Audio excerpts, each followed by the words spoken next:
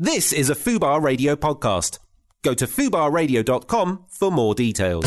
Screen Talk with Dan Clark on Fubar Radio. Hello and welcome to another edition of Screen Talk with me, Dan Clark. I think this is number 10. Is it 10? We've hit double figures. Wow. It's not quite Mark Maron's 701, but we'll get there. We'll get there. I'm actually going to retire on 15. Now, I've got to admit, I've been very bad at my job this past week or so. I went away and I didn't take any kind of... I took my phone with me, but I didn't take any other kind of digital device. I had a digital detox, or tried to. Doctor's orders, I got this silly frozen shoulder thing, which, by the way, if anyone else has this problem, please tweet me at Dan Clark ESQ, because I want to know what other people have done to get over it, because it's a real problem. But I thought maybe it's because I write all the time. I'm on my computer a lot. Yes, there's opportunities there for masturbation jokes, but it is nothing to do with that, I promise. It's just being tense and writing a lot. So I went away, but it meant I couldn't watch anything. I didn't watch anything for a week, which is probably the longest I haven't watched a TV show or a film in that long. I'm really going to have to rely on our first guest today to give me a lot of material with film news and reviews. That'll be James Gill after our first song, which is from one of my favourite films. It's a hard film to watch, this Magnolia, because it's so melodramatic. Oh my God, mate, one of my favourites. What a movie. There you go. James Gill is in the studio, in case you couldn't, in case you're wondering who that was, or whether that's my other voice. Where would you put that in the all-time? In the all-time? That's top 20, I reckon. Tom Cruise...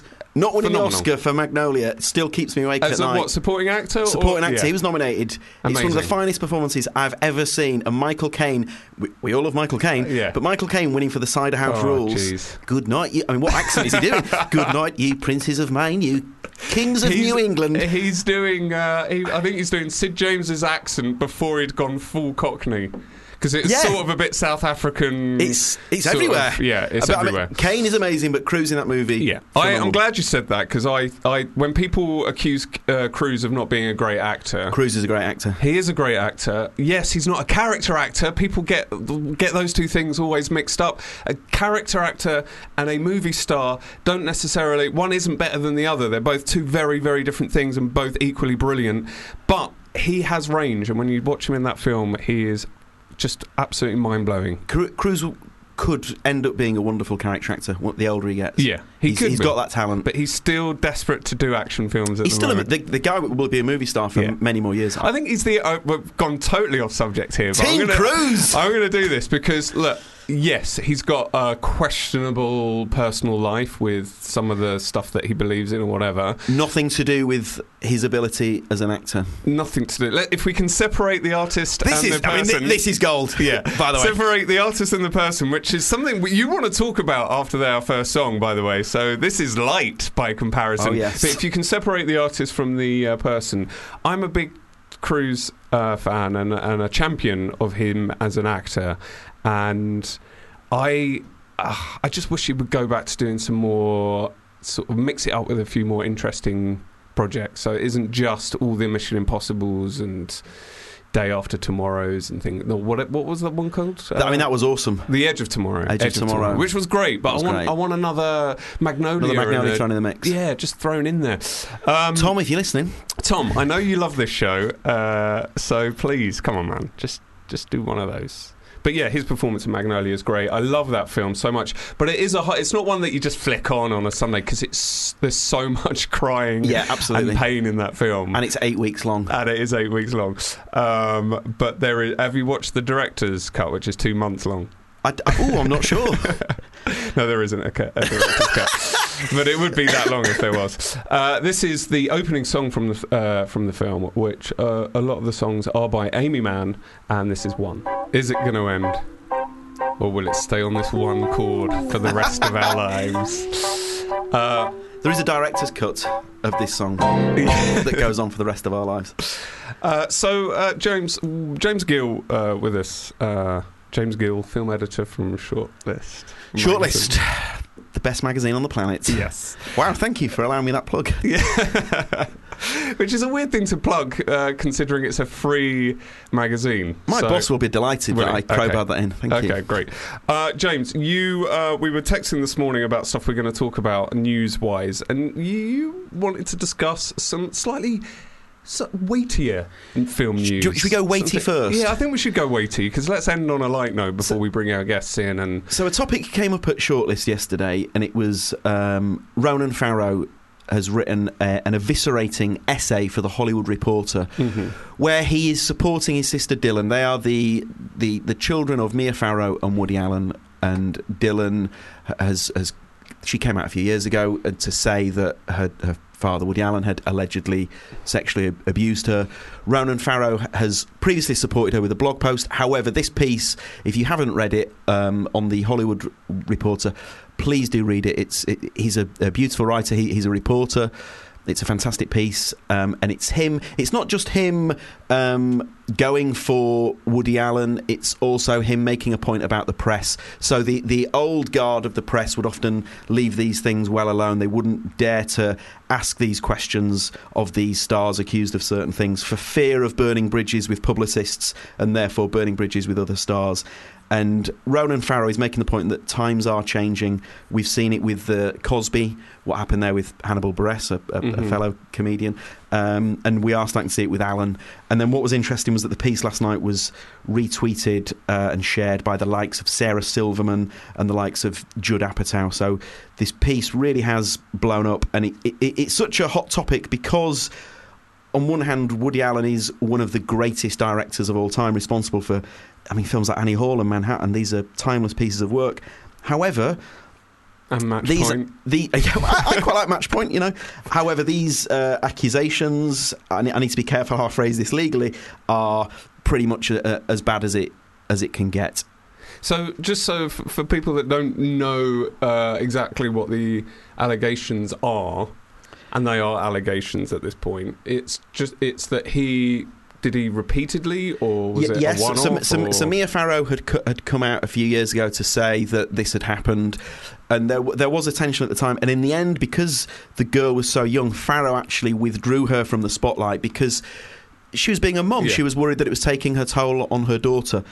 Ronan Farrow is now 28, which is perhaps why he feels... the piece is wonderful because he's also criticising himself. I think he feels that in the past he could have done more about certain things. He, as a reporter, once interviewed someone who'd written a biography about Bill Cosby, and he felt that he should have pressed the guy more, and he didn't. So I guess he's saying to all of us that there needs to be greater responsibility, and Woody Allen still attracts incredible talent, and I guess Farrow is also perhaps questioning whether these A-listers, let's be honest, if you look at the people who still work with Allen, you're talking about people at the peak of their powers. He's questioning whether these people should be queuing up to appear in Allen's movies. See, it's a really tricky one for me because I desperately want to work with him. No, I don't want it to be true because he is one of my film heroes. But, I think that's part of the problem, isn't it? I think collectively we all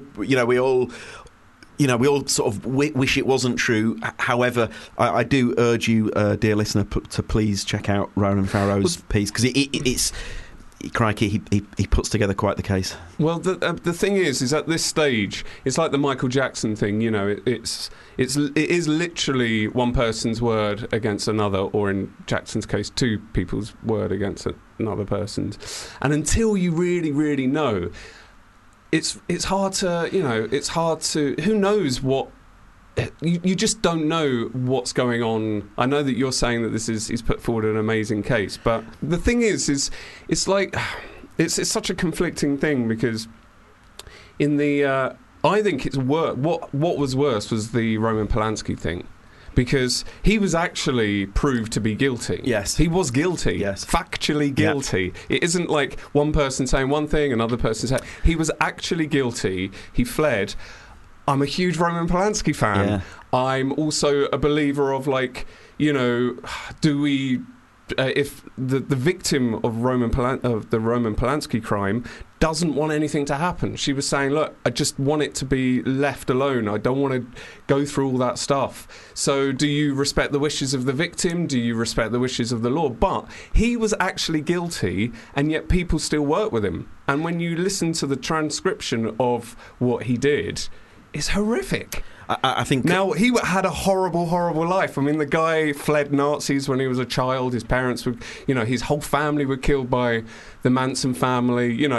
He's obviously a troubled guy, and you can't use that as an excuse. But in this case, this is in some respects worse than Cosby or Allen because he's actually guilty. I also think we let the enormity of the talent sometimes get in the way. So in this country, when it's been like, let's be honest, naff 70s DJs, we're all instantly throwing the book at them. Yeah, can you separate? Whereas because we're talking about some of the greatest talents of recent popular culture, Cosby, Allen, Polanski. Yeah.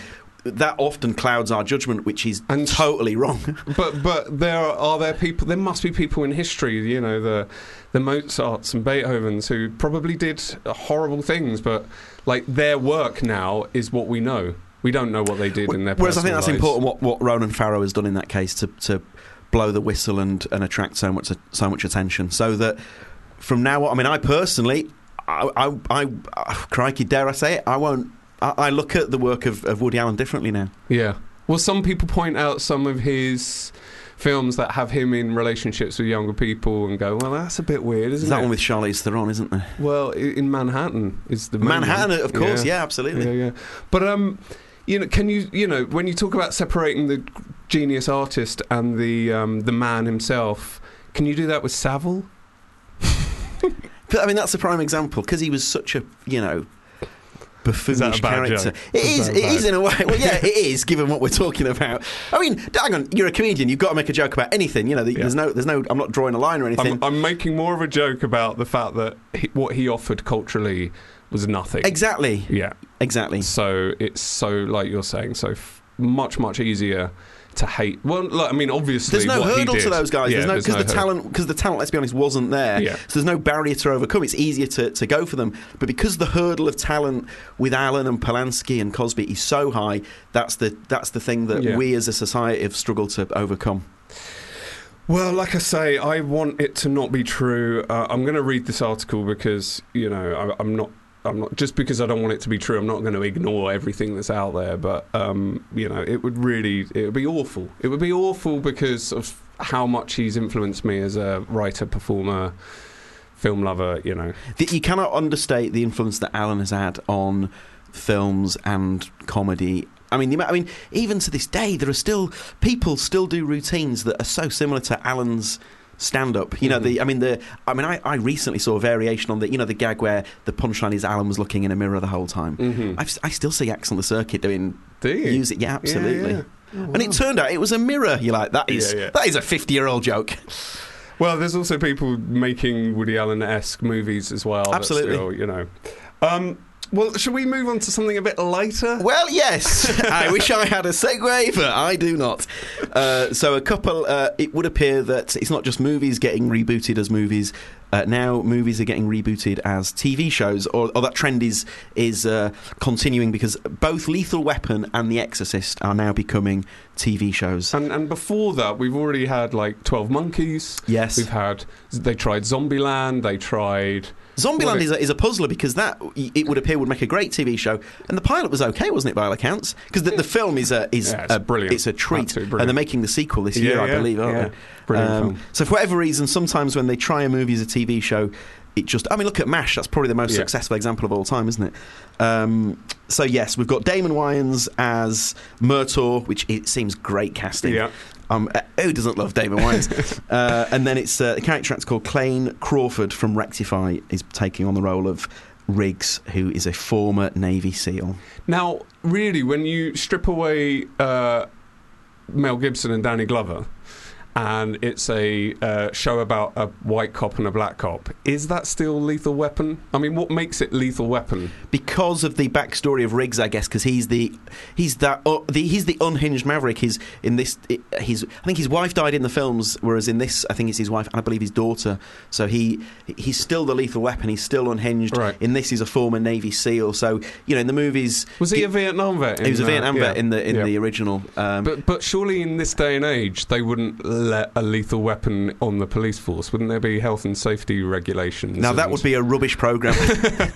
Excuse me, can I just point out that... I'd like to be a cop. I'm afraid you're too unhinged. End credits. That'd be brilliant. A 10-minute episode. Yeah. No more. That's it, yeah. Thank you for watching Lethal Weapon. There will be no more. And The Exorcist. The Exorcist. Gina Davis is appearing in the Exorcist TV show. Appearing in it. Appearing. I think that will she be in it as a regular? She'll be in it. Yeah. I think she's in it regular. I've said on this show before that I sometimes worry when an actor or actress who we haven't seen for a while. Mm-hmm. I mean, I'm sure they're perfectly happy. I mean, she's a very good archer, isn't she? Tried to make the US Olympic team. But I'll be walking down the street to a supermarket and I think, oh God, I've not seen such and such in a film for a while. I hope they're all right. Yeah. So when I saw Gina Davis, I was like, oh great, Gina's in The Exorcist. I agree. I agree with you. I was listening to an Alec Baldwin podcast, and he was interviewing Kathleen Turner, and she sort of quit because she had chronic arthritis or something, right. And she had to focus on being a mum for a while, and then when you're out of the game for a bit, I guess for a woman it's even harder as well.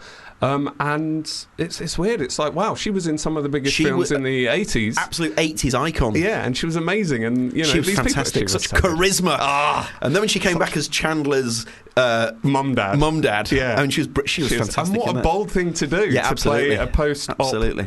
Yeah, I mean, amazing. And she, I got my girlfriend had never seen War of the Roses, so I made her watch it the other day, and it is a fucking brilliant film. Does it film. still hold up? It still holds up. Not seen it for years. Completely. Not as good as Romancing the Stone. Do you follow Michael Douglas on Facebook? I don't. Please do. Oh, God. Michael Douglas, we all love Michael Douglas. We love Douglas. But Douglas is a bit of a... I would love to meet Michael Douglas, so I don't like criticising anyone. If you're a regular listener, you will know that I am Johnny Positive. Yeah. But he's responsible for some of the most beautiful humble brags on Facebook. So one of them the other day was, it was so wonderful to see my old co-star Annette Bening again, and you think, oh, this is nice, this is lovely from Michael, and then it was, she presented me with a medal for being awesome, and it was like, oh, Michael, there's a medal for that? Yes, for there being is. Awesome? Yes. Well, I enjoy Stallone's Twitter or Instagram feed because it's basically him taking pictures of him with other famous actors. Right, okay. It's almost like he's not famous himself. Like he's just some He's not aware that boy. He's an icon of America. Yeah. What other news do we have? So the first trailer for Assassin's Creed is out with the Fass. Michael Fassbender is leading us. I tell you what, the trailer looks awesome. I've had a good think about this, and I can't think of a single video game to movie transfer that has really done the business. Yeah, well, other than Super Mario Brothers. Obviously. Yeah. I mean, that's a given. What? I mean, just thinking about that, like Bob Hoskins as the Super Mario Brothers. Have you ever seen that film? Not all the way through. No. It's practically unwatchable. What? Before you talk about the trailer, what is because I'm not a game person. It looks pretty faithful to the games. And what is the game? The game is it's kind of martial art. It's quite the storyline is slightly complicated. So you go to like a facility where your memories of an ancestor are transferred into you, and you travel back in time to fight crime. And there's lots of jumping off high ledges. That's the trademark of the game, really. These super slow-mo, long dives off the top of buildings. And then the final shot of the trailer is Fassbender pulling off one of these iconic plunges off the top of a tower. So it does look like I would describe the trailer as a cross between Ridley Scott's Kingdom of Heaven and a Bourne movie. There's lots of awesome hand-to-hand combat and jumping about and diving, and it's got that epic, dirty, gritty feel of Kingdom of Heaven, which even if you didn't like the film, I thought still looked beautiful. Well, I look forward to that now. Who's directed that? I don't know. This is Michael Fassbender.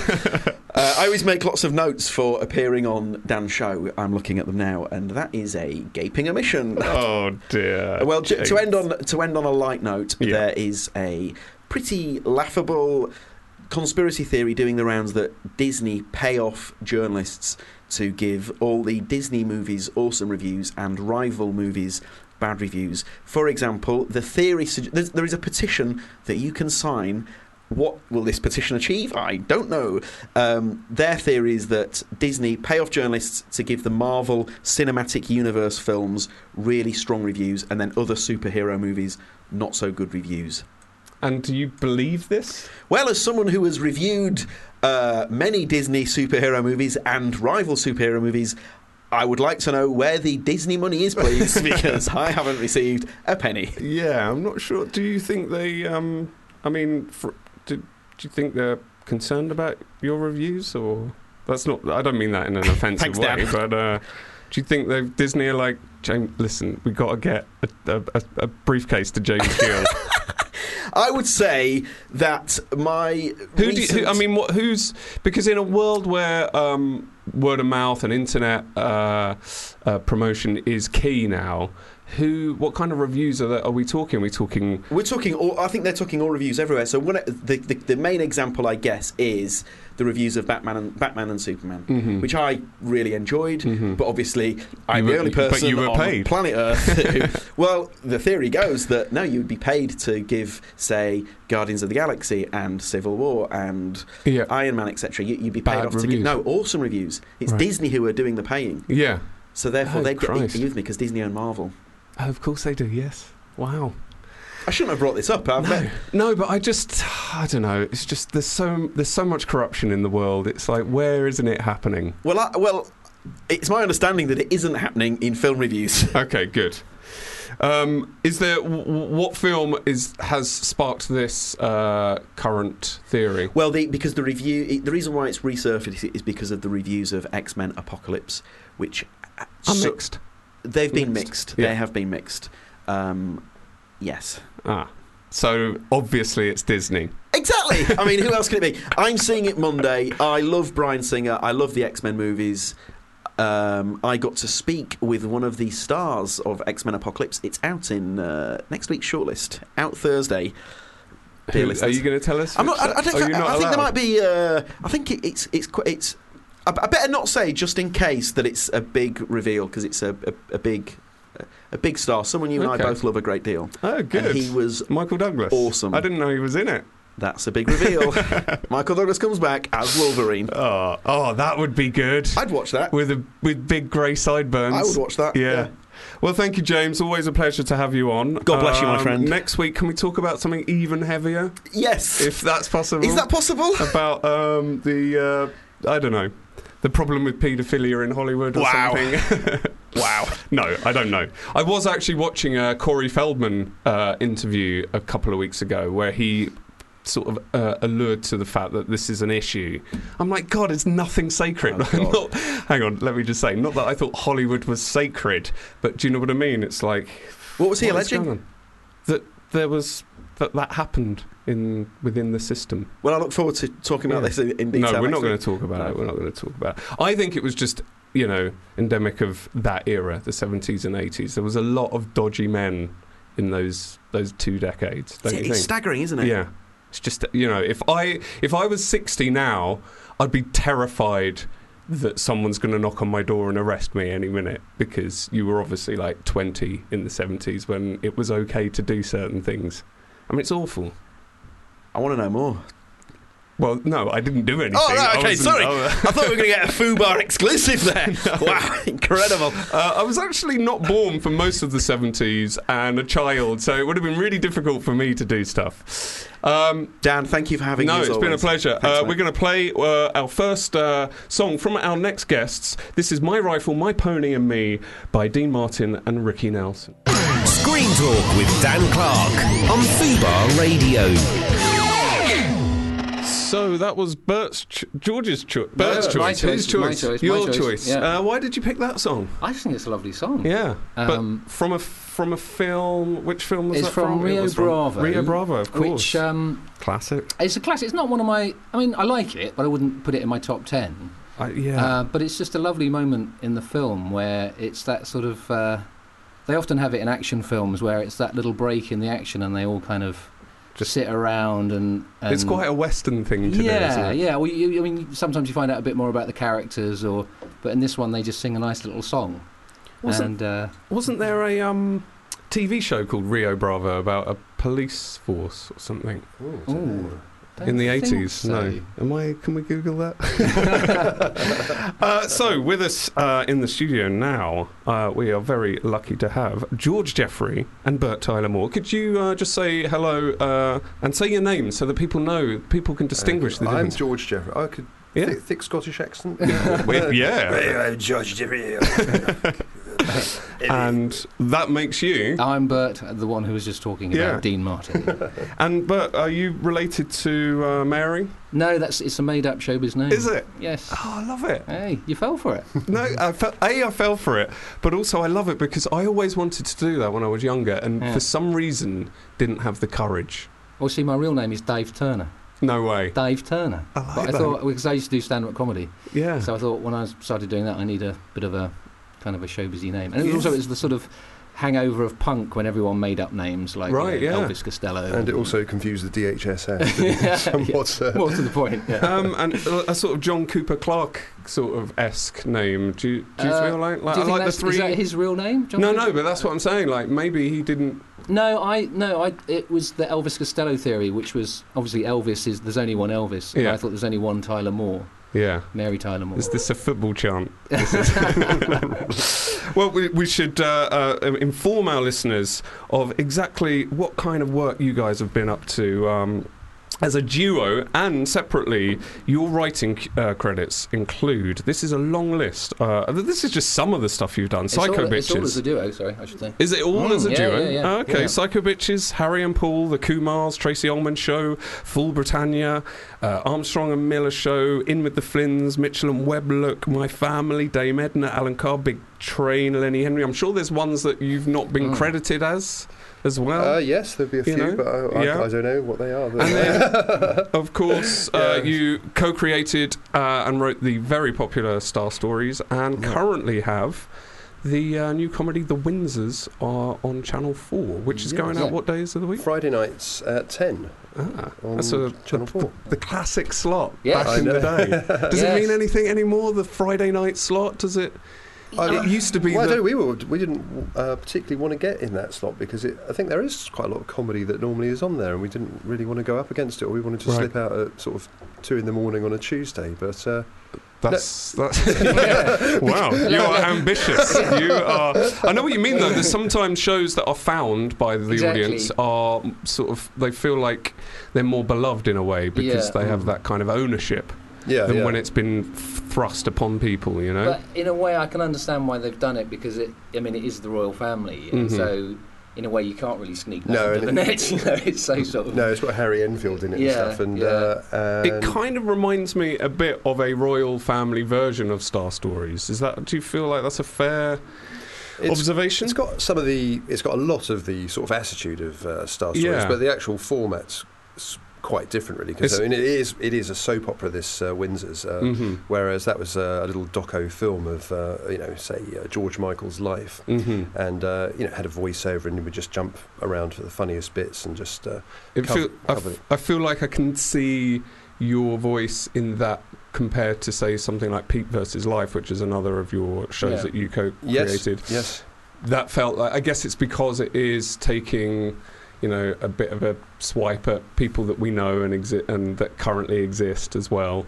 Yes, absolutely, yes. Yeah, and I think as well, in both Star Stories and The Windsors, there's a looseness in that you can be silly and go off at little tangents, and it's not sort of slavishly. No, I mean it's and also it's just sort of our style when we're doing stuff about real people like this who are.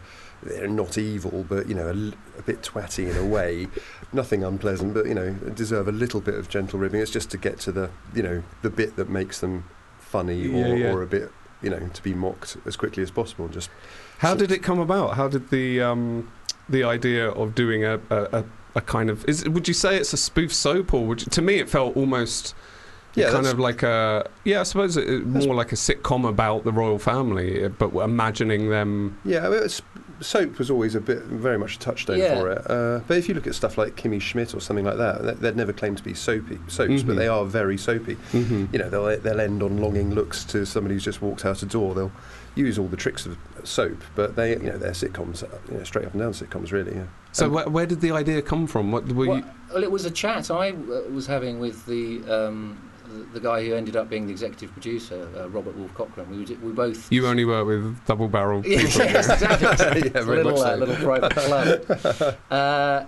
We were just sort of slagging off the royal family, and I think it was probably round about the time of the wedding, and just saying, God, everyone's so respectful, and we just started talking, and one thing led to another, and the idea of using. Well, initially I think he was saying, it would be good to do a show, but we couldn't possibly use the real names, could we? And then I was sort of saying, well, we did that in Star Stories. What is the libel issue? What is the kind of I think legal? We're at the mercy of their generosity, I think. Actually, I mean, the trick with Star Stories was always it's either absolutely bang on true, or it's so silly that they'll never bother suing over it. And we ended up having no trouble at all with that. It was either true or too silly. And it's little of it is true. It's all very, very silly. It would be a bit weird of them to spend a lot of time and money suing you guys. I mean, it'd be great for you guys. It'd be really good publicity. Yes. But so, if any of you are listening from the royal family, but I suppose as well, it's the other thing is it's not. It's so removed from what they really are that. Although I think Harry Enfield's interpretation is actually quite accurate. It's very accurate. Yeah. But he can really, if he wants to, he can do an absolutely perfect one. He's doing our characters, we've written him, but if he does his own version of Charles with all Charles's mannerisms, it's absolutely indistinguishable. Oh, wow. He's brilliant. I'd like to see that. So you touched on this notion that you were surprised by people's outpouring of love for the royal family. Well, I wasn't surprised. It was just like, my God, I'm sick of it. I was really surprised when was it in 2012 or 2011 when was Kate and Will's wedding and just how it was like, the flags came out and there was a long weekend and people were really... I was actually on tour doing a stand-up tour and I was in somewhere like Buxton or Harrogate or somewhere and the whole town was set up and I was like, wow, I thought we'd sort of gotten over this. I thought this was an 80s thing. Like, what's... No, it's true. I mean, Poles, they are incredibly popular, but there's a substantial minority who aren't quite so keen. But and I suppose that's going back to the original conversation. That's what we were kind of saying, isn't it? Time that substantial minority sort of had a little bit of a say. So are you staunchly anti-royal family? Not staunchly. If there was a vote, I know which way I'd vote. But they're so entrenched, and I'm sure I feel like lots of people just it's not worth worrying about. So my view on it was, they've got a bit of power, they're a bit ridiculous, they're an absolute perfect target for a comedy show. But I wouldn't get my knickers in a twist about it. But and the important thing as well is the show doesn't have that agenda. I mean, because if it did, it would be so sort of political and boring. I mean, the show is just meant to be funny and silly. Well, it's a great show. What episode are we on at the moment? Episode 3 is about to go out on this Friday. Yes. And is there any talk of doing more? Yeah. Or is it too early? Little early. It's gone very well. I mean, the reviews have been good, and the viewing figures are very good. So. Well, we have a little clip. This isn't something we do very often on this show, but we actually have a little clip. So this is from episode 3. A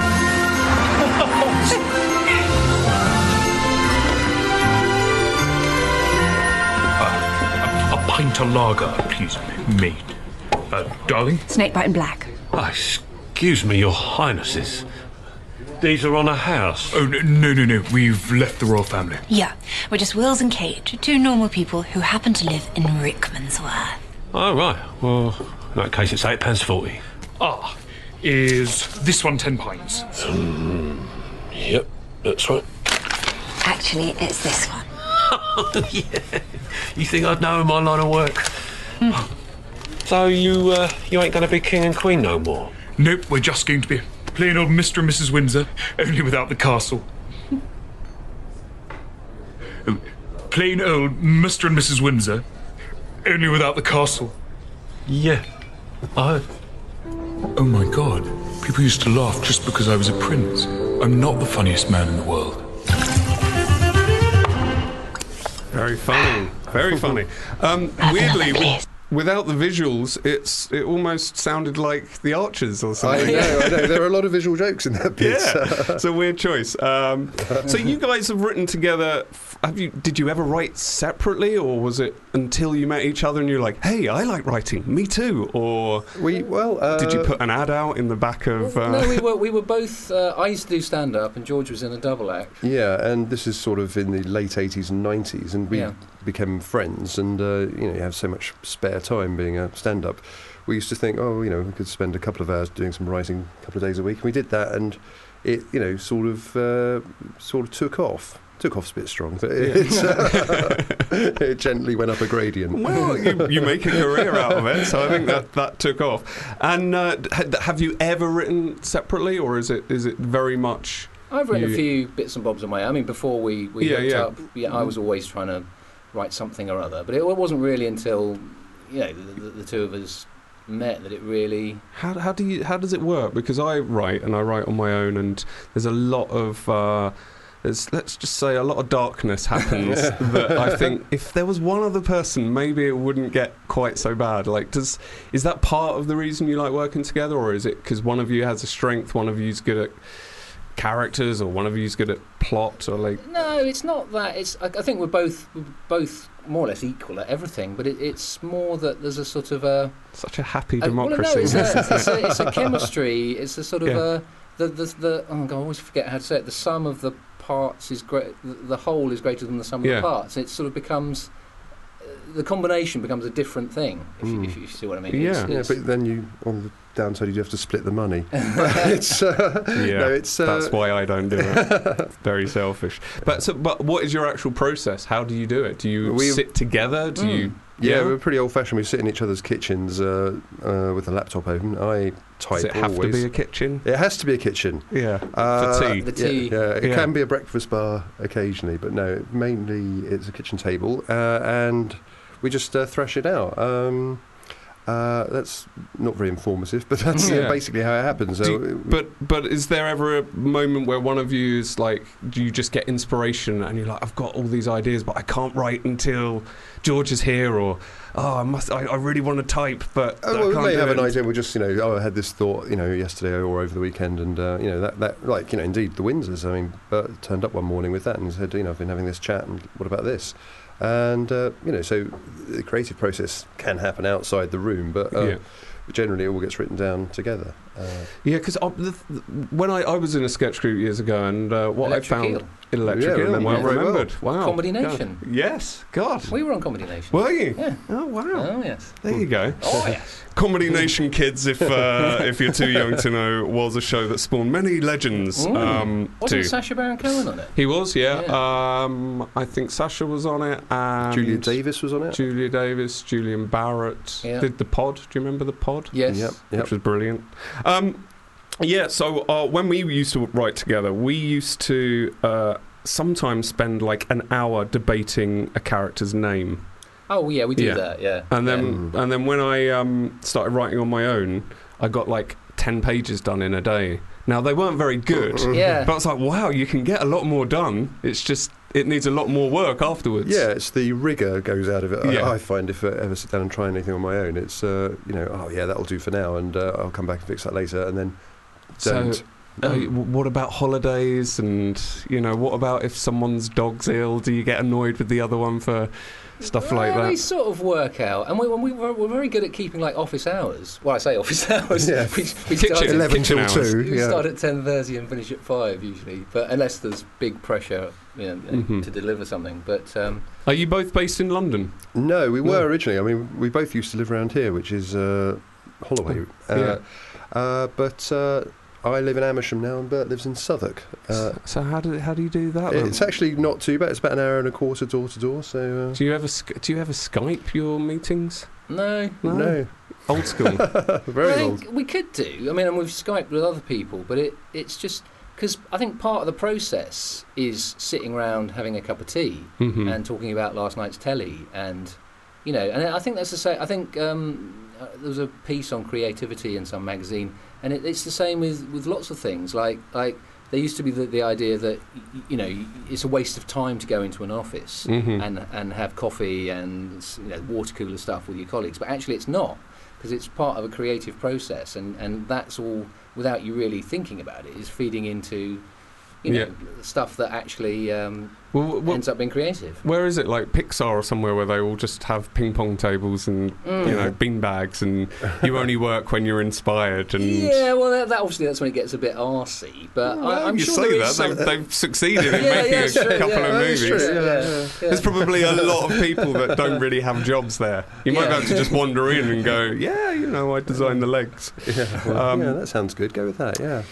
So having watched most of your shows, the ones that you created, things like Star Stories and Pete vs. Life, they seem like shows that could have run for much longer. Were they, in some instances, your choice to come to an end? No, never.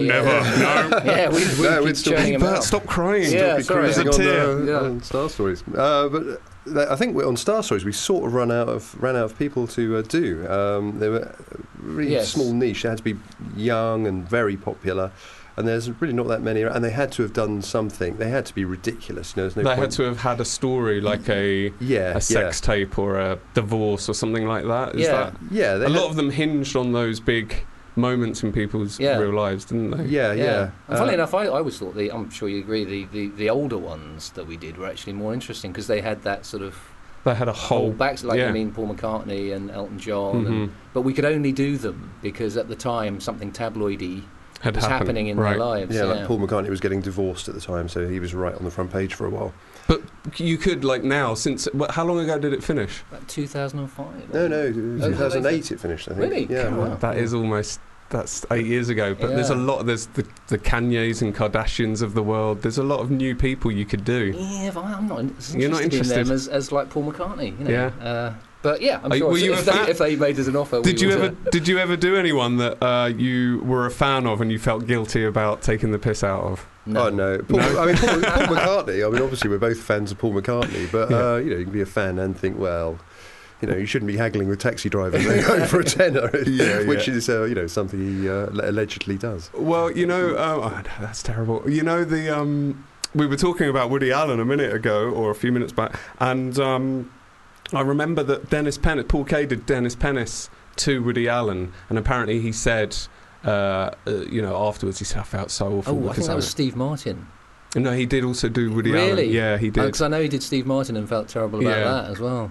But he's actually in a Woody Allen film, Paul Kaye. Oh, really? Yeah. So does Woody Allen know? I don't know. I was like, did he get on set and go, look, first things first, I'm really sorry about that joke I did on you back in the 90s. And Woody Allen probably had no idea who he was. So there wasn't anyone that you were like, oh, God, if he watches... No. Well, actually, I tell you, I wasn't very happy with was we really took the mickey out of Ant and Dec, and our producer put that stuff in, and I really like Ant and Dec, and also personally as well. And I've always felt slightly bad about that one. Yeah, but that's the only one that springs to mind. I know quite a lot of the performers in it, and I've been out with one or two of them when they've seen someone that they played. Like I know that Ollie Maltman, who was in the first series, met Sean Pertwee. Oh, really? What happened? He just pointed his finger at him, like in a sort of why I order sort of thing. And I think Noel Gallagher came up to hit Ollie and Kevin one point, and I don't think you ever did Noel Gallagher, did you? I think that they were guest stars. Oh yeah, that's right. Tom Meaton played Liam Gallagher, didn't he? Or yeah, that's right. Yeah. That's right. And he was like, I've seen you guys. That's a Manc accent, by the way. But actually, it was very funny on the pilot of that. It was very hard to get people to be in it because it was, a lot of people saying, you don't want to upset this lot, because it was Natural Nylon, who were the British film industry at the time, and nobody wanted to upset them at all. So I think Rhys Thomas was, and not that he wasn't the first choice, but he was brilliant at stepping forward and doing it. It was great. He played Jude Law. Yeah, that was the pilot, right? And it was also in the series as well. Yeah, that's right. Yeah. So, is there anything you want to crack next? Is TV what you love doing, or is it? would you like to do film? Is there a West End show, the Bert and George West? You do know that you're known as Bert and George, right? That's how you. Yeah. You're like. Do you not like that? I don't mind it. Well, you wouldn't because it's you first.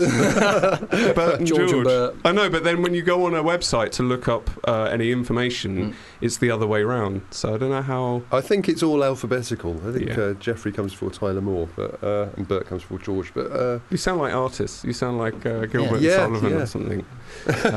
Or who Gilbert are they? And George. Gilbert and George. That's who I'm thinking of. Now, moving on to your guilty pleasure. Right now, you.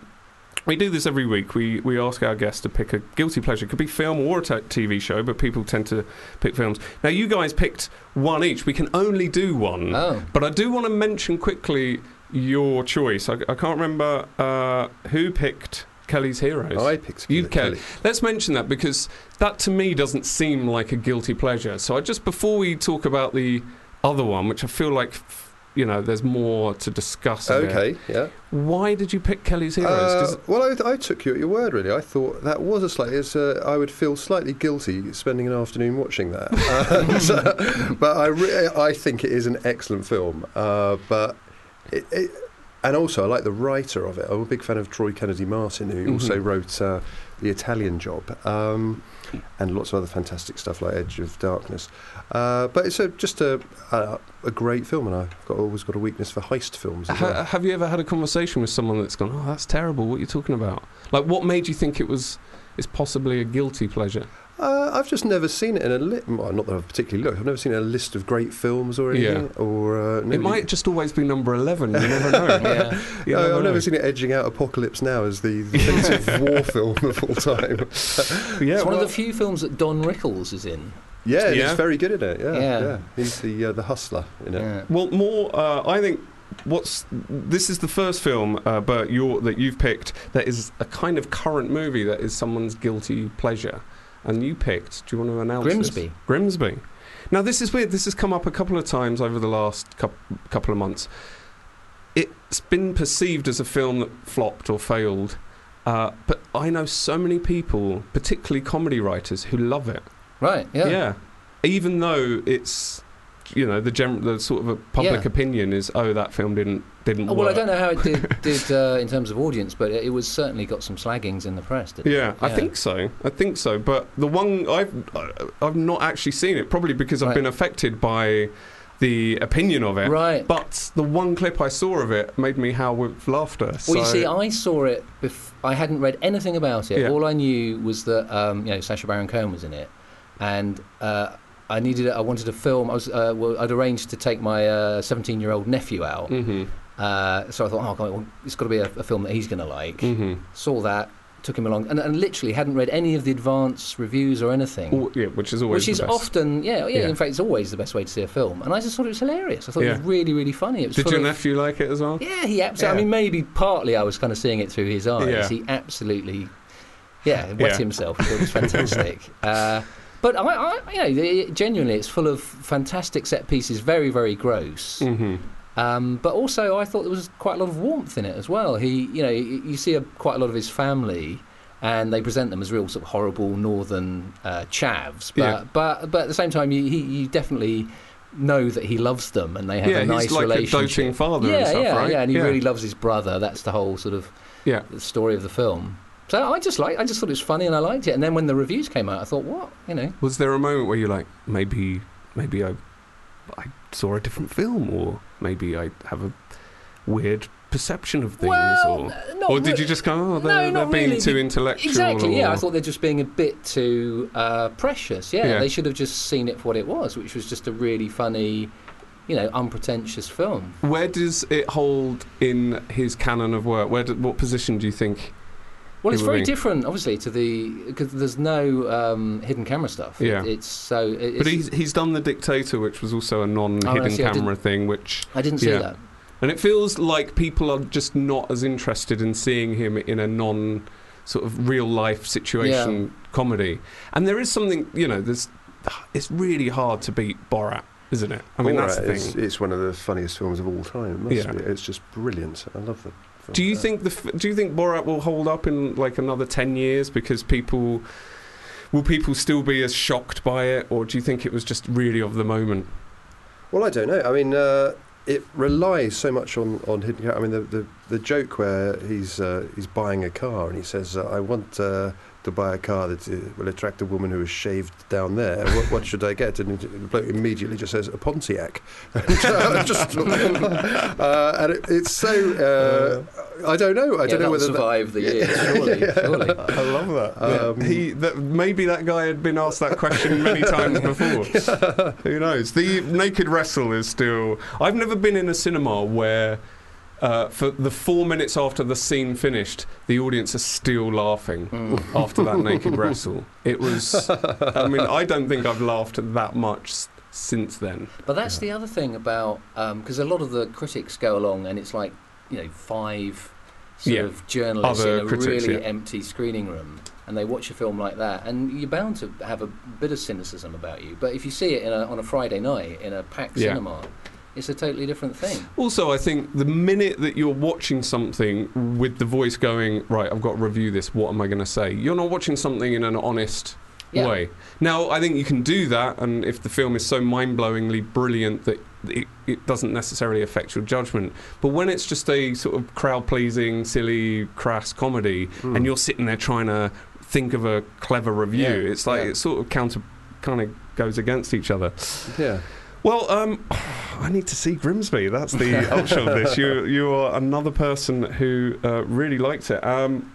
Well, thanks, guys. Thanks for coming. Have you got anything other than the Windsors coming up afterwards? We're doing we're doing a lot of sketch shows now. We're doing Tracy Ullman's sketch show again, and David Walliams got a sketch show, and Newzoids is back as well. Which is brilliant. Yeah, so we're doing a lot of sketches at the moment. How long does that take to shoot? Newzoids. That's got a long time. It's up and running now. They won't shoot it until I don't know, July, August, and then it'll be topical through. It's kind of like sort of animated. What sort of animation? It is. They build actual electronically controlled puppets, and then they superimpose the eye and mouth movements onto it in post, and they're little sort of Thunderbird size, about 2 feet high, I think, these puppets.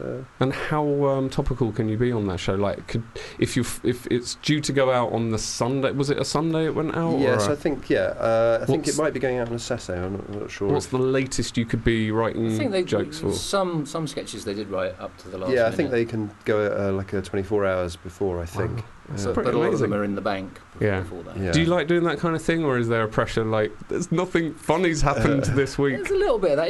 It's a nice just other sort of bit of your palette to do. So in a way it's a relief from doing, because obviously on the Windsors you're so responsible for the story, for everything. So just to write a 2-minute sketch can be a nice bit of light relief. And do you? I would assume I know the answer to this, but do you prefer writing for hire or creating your own work? Oh well, creating our own work, but there is a sort of when you're a gun for hire. There's some. I mean, it's not just about we'll do that job for the money. It's obviously that's you've got to make a living, but I think you learn stuff from doing that. And it's which you can then apply to the stuff that you create. And we've never been snobby about sketches. I mean, I love a good sketch. It's it's a thing of joy. So we've been lucky to work on some great ones. So you sounded like you were talking about wine or something. I love a good sketch. I love it. Good full-bodied sketch with a nice good finish. An 84 sketch, which would be not the 9 o'clock news, I think. Well, we're going to end on your choice of song, George. Oh. Nice. Why don't you tell us a bit about this song? Well, this is a RC choice, which is the main theme from the film Day for Night by Francois Truffaut, which I like very much, and I thought I'd pick it because the film's all about filmmaking, and it's a lovely piece of music. It is a classic. In fact, I was trying to find out where I could get it, and I had a tape of it, and I played it to a cassette. Yeah, and I had it in the car, and I played it to this cellist mate of mine, and I said, who did this? And he just goes, it's Baroque Pastiche. And I had another mate who just went, it's Baroque Pastiche, mate. And so I never knew what it was. And then when the internet rolled around, I was able to get hold of it. And this is by George Delarue? I believe so. I'm not sure. I think that's how you pronounce it. Yeah. Okay, well, thanks very much for being our guest today, guys. A pleasure. Good luck with the rest of the Windsors. Thank you. Thank you. Screen Talk with Dan Clark on Fubar Radio. This is a Fubar Radio podcast. Go to fubarradio.com for more details.